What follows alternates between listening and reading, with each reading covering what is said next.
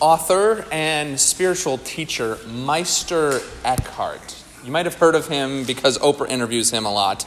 He has a famous quote where he says, "If the only prayer you ever say in your entire life is thank you, it will be enough."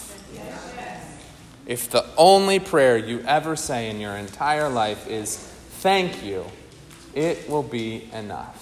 Now, this idea of gratitude is certainly nothing new for us. We probably know inherently that gratitude and saying thank you to God is a big part of what we do here on a Sunday morning. We gather together to worship and praise God, to thank God for all the ways that God is active within our life. And yet at the same time, I think you also know, just like I do, that this idea of gratitude can be really difficult to manage in our society today. Things aren't really set up for us to have an attitude of gratitude. Things are more set up for us to have an attitude of critique and criticism, right? And yet that doesn't change the fact that as Christians we are called to be a grateful people and to constantly remember and thank God for all the ways that God is active in our life and in our world. Even when things aren't perfect, there's still reason to say, thank you, God. I want to talk more with you this morning about this exact theme. We're going to be looking at two parables that Jesus offers that I'm sure you've heard before. The parable of the lost sheep and the parable of the lost coin. But we're going to be taking a slightly different approach, a new angle as we look at these familiar parables. We're going to be looking at Luke chapter 15. That's where these parables are found. Luke chapter 15, verses 1 through 10. And I've titled this sermon, Rejoice with Me. Rejoice with me. Please join me in a word of prayer. May the words of my lips and the meditations of my heart be acceptable in your sight, O God, my rock and my redeemer.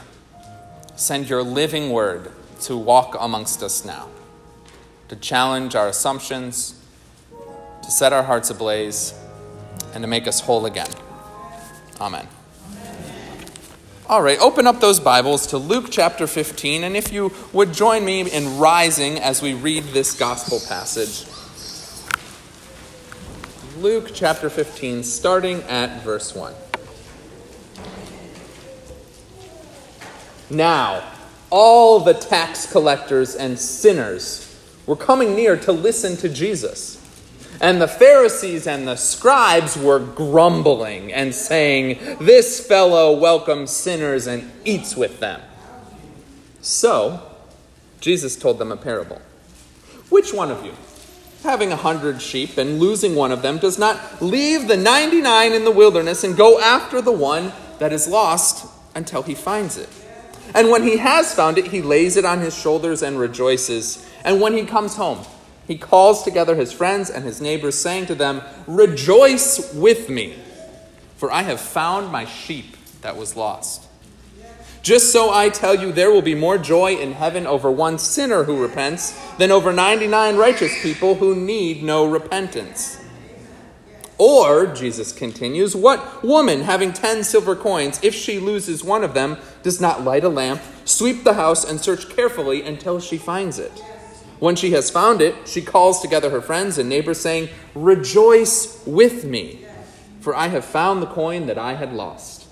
Just so I tell you, there is joy in the presence of the angels of God over one sinner who repents." Friends, this is the good news. It's the gospel of our Lord. Thanks be to God. You may be seated.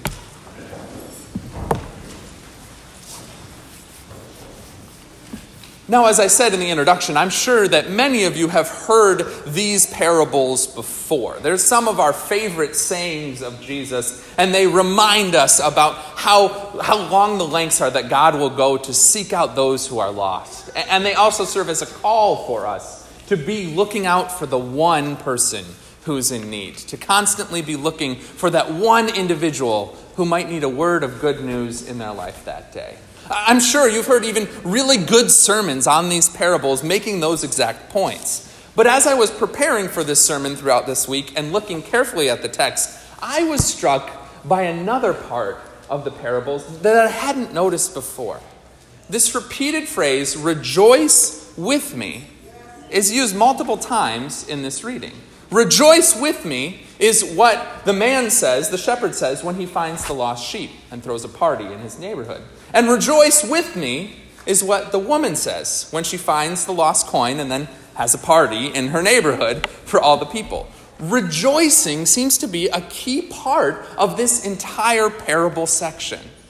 And if you look even a little more closely, you might notice the exact reason why Jesus is sharing these stories in the first place.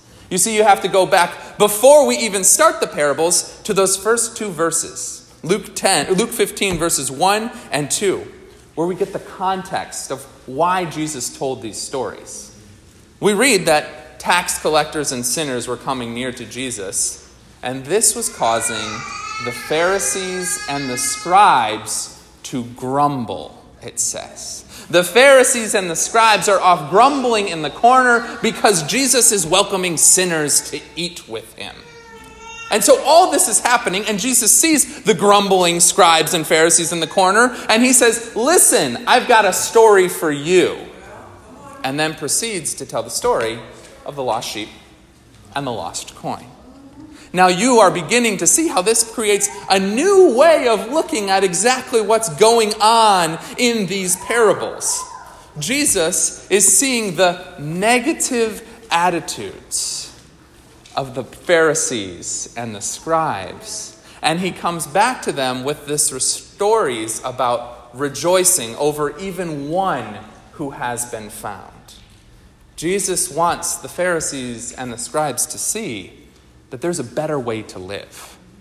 Jesus is this person who's initiating a movement in first century Palestine. He's getting everyone involved. People are coming to him and they're hearing good news for maybe the first time in their entire life. And it is a joyful experience for them. For those tax collectors, for those sinners, they were often shunned by society and left as an afterthought. But then Jesus comes along and says, no, you belong here. Join in my joy. Join in the joy of the kingdom of God. And while all this is happening, the Pharisees and scribes are off in the corner grumbling about the joy that they're feeling. You see, Jesus is inviting the Pharisees and scribes to rejoice with him. Rather than grumbling and carrying a negative attitude, he's saying, listen, there is a better way to live, and you are missing out. Scientists have been studying the effects of gratitude on the human psyche, the human brain, human happiness for a long time now. And I knew this as a fact. I knew that gratitude and better health went hand in hand. I had heard that before. But in preparation for the sermon, I did a whole bunch of research on this, and I had no idea just how profound the effects actually are. Listen to this. One of the studies that I read about, they encouraged individuals to take 5 minutes every evening to just write in their journal about 5 things that they were grateful for that day. A 5-minute gratitude journaling exercise. And they told people to do this every day for a number of months. And what they found is that this increased happiness in those individuals just as much as if those people had doubled their income. 5 minutes of journaling your gratitudes every day will make you just as happy as if the boss comes in tomorrow and says, we're doubling your salary. Oh, but that's not all, church. That's not all. They also found in the course of this study that this gratitude practice can deepen your relationships, improve your marriage, increase your energy levels, improve your sleep, lower your blood pressure, improve your productivity, and help you make more friends. And think about it. Don't we know that to be inherently true as well? We don't need science to tell us that people who are grateful are just more fun to be around. We don't need science to tell us that we'd rather be spending time with the person who's always got a positive attitude rather than the person who's always complaining about how things aren't quite right. You see, we spend so much time looking at this parables from Jesus about the saving of the lost sheep, the saving of the lost coin, But what I think Jesus is actually doing here is he's trying to save the Pharisees and the scribes. Our negative attitudes, the Pharisees and scribes' negative attitudes in the parables, it can cause us to miss out on the joy. And not only that, it can cause us to have real problems within our life and within our communities as well. Because there's been just as many studies done on the negative effects of pessimism on the human life and psyche and health. Right? The more negative you are, the more chance you have for heart attack, hypertension, high blood pressure, stress. The more negative you are, the more it affects the entire communities that you run in. And we don't need science to tell us this either. Have you ever been around that person who just complains all the time? It changes the entire climate of the community you're in. That person at work where everyone's laughing and having a good time, and then they get to work late and they're complaining about everything that happened that morning, changes the whole feel in the office, doesn't it? We know these things to be true. And the truth is that Jesus calls us to a better way of life. Again and again, in so many different ways, Jesus is calling us to live a better way of life, to rejoice with him, and simply be grateful for the ways that God is at work. Church, cynicism, bitterness, negativity, pessimism, these are all attitudes that are slowly killing us, literally killing us. And they're killing our communities. And we can take it one step further and say with clarity, they're killing our churches as well. Somewhere along the way, people have been saying lately that churches are going through a tough time, right? The glory days of the 1950s are long past, and our society has shifted, and suddenly people don't go to church like they used to. I've seen and read these reports again and again, always with some sort of nuance to it. But the truth remains that, yes, it's harder to be the church in 2019 than it was years past. But what this has done is it's created a compound problem within our churches. What this has done is it's caused us all to be maybe a little more on edge than usual, a little more worried about how things are going because church isn't as simple as it used to be. And so that causes negative attitudes to rise up. It causes people to be on edge and to be more and more critical of what's happening in their churches. And all that negativity is resulting in further declining churches. It's a cycle that perpetuates itself. And the only solution is to get back to who Jesus calls us to be. Grateful people who rejoice over all that God is doing in our life. Here's the truth. Our church is going through a hard time? Of course. There's no denying that it is hard to be church here in 2019. But is God still working in all of those struggling churches? Yes. Churches can get so caught up in thinking about their past, right? Oh, this is the way it used to be, and it probably will never be like that again. Or I hope it's like that again someday. And you get caught in the past, worrying and being negative because the present isn't the past. But then there's another problem too. There's another problem where people get so focused on the future as well, hoping for the church to turn into something flashy and new and vibrant and exciting. And when you do either of these things, you're never actually taking the moment to rejoice over all that God has done right now for you as individuals, for yourself as a congregation. We have this opportunity today to see this play out. Today, we're welcoming new members to Reformation Lutheran Church. Today. And now we could look at this and say, 20 years ago, whenever we had a new member Sunday, there was always 30 or 40 people joining the church. Or we could say, if this church is really going to survive, we're going to need to be bringing in way more members than what we're doing today. Or we could say, thank you, God. Thank you for sending these people to be with us today. Thank you for sustaining us for 77 years and for all the new opportunities and possibilities that are before us right now. I am convinced that one of the best things you can do for your life and health is to be grateful. And science backs me up on that.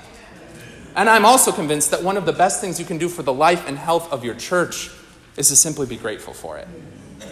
Yes, there is still room for improvement, but rather than focusing on all that is wrong, what if we put that energy in rejoicing over all that God has done right? After all, this is how Jesus calls us to live. Reformation, I know things aren't perfect. There's room for improvement in our lives, in our world, and in our church too. I'm going to keep making mistakes. We all are going to keep making mistakes. But rather than getting caught up in all the pessimism and complaining and stinking thinking, Jesus calls us to rejoice. So rejoice with me, Reformation. Rejoice with me because we have new members joining today. Rejoice with me, Reformation, because our worship numbers are up. And listen to this, our budget is $30,000 in the black. Rejoice with me, Reformation, because God woke you up this morning. Rejoice with me because a life of gratitude and praise is a way better way to live. Rejoice with me because Jesus left the 99 in order to seek you out, in order to seek me out and bring us to this place to be together. Rejoice with me, Reformation, because a life of gratitude and praise is the way that Jesus calls us to live. Amen.